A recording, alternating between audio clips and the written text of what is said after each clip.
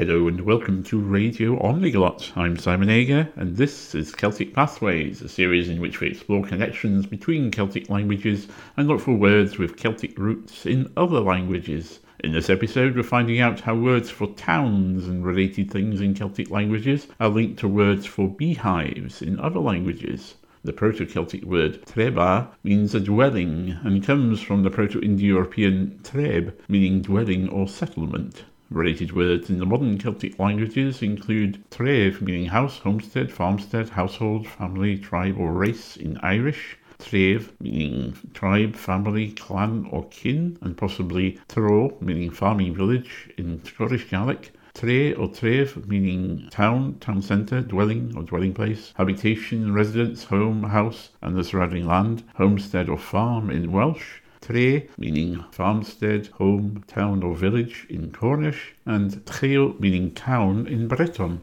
There doesn't appear to be a cognate word in Manx. Words from the same Proto-Celtic root via Latin possibly include trobo, meaning a beehive or skep in Galician, and truebano, meaning a beehive, barrel or basket in Asturian. The archaic English word thorp, which means a group of houses standing together in the country, a hamlet or village, which appears in place names such as Milnthorpe and Scunthorpe, comes from the same Proto-Indo-European roots. Other words from those Proto-Indo-European roots include Dorf, meaning a hamlet, village or town in German, torp, meaning a farm, cottage or croft in Swedish, Thorp, meaning a village or farm in Icelandic, and trev, meaning a country, region or village in Albanian.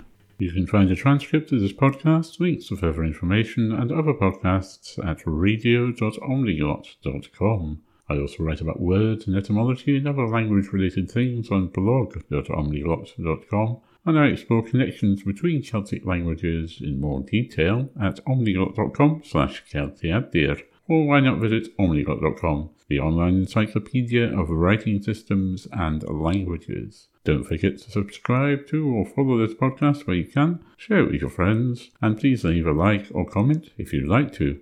To support Omniglot, you can make a one-off or regular donation at patreon.com/omniglot. Thank you for listening and goodbye.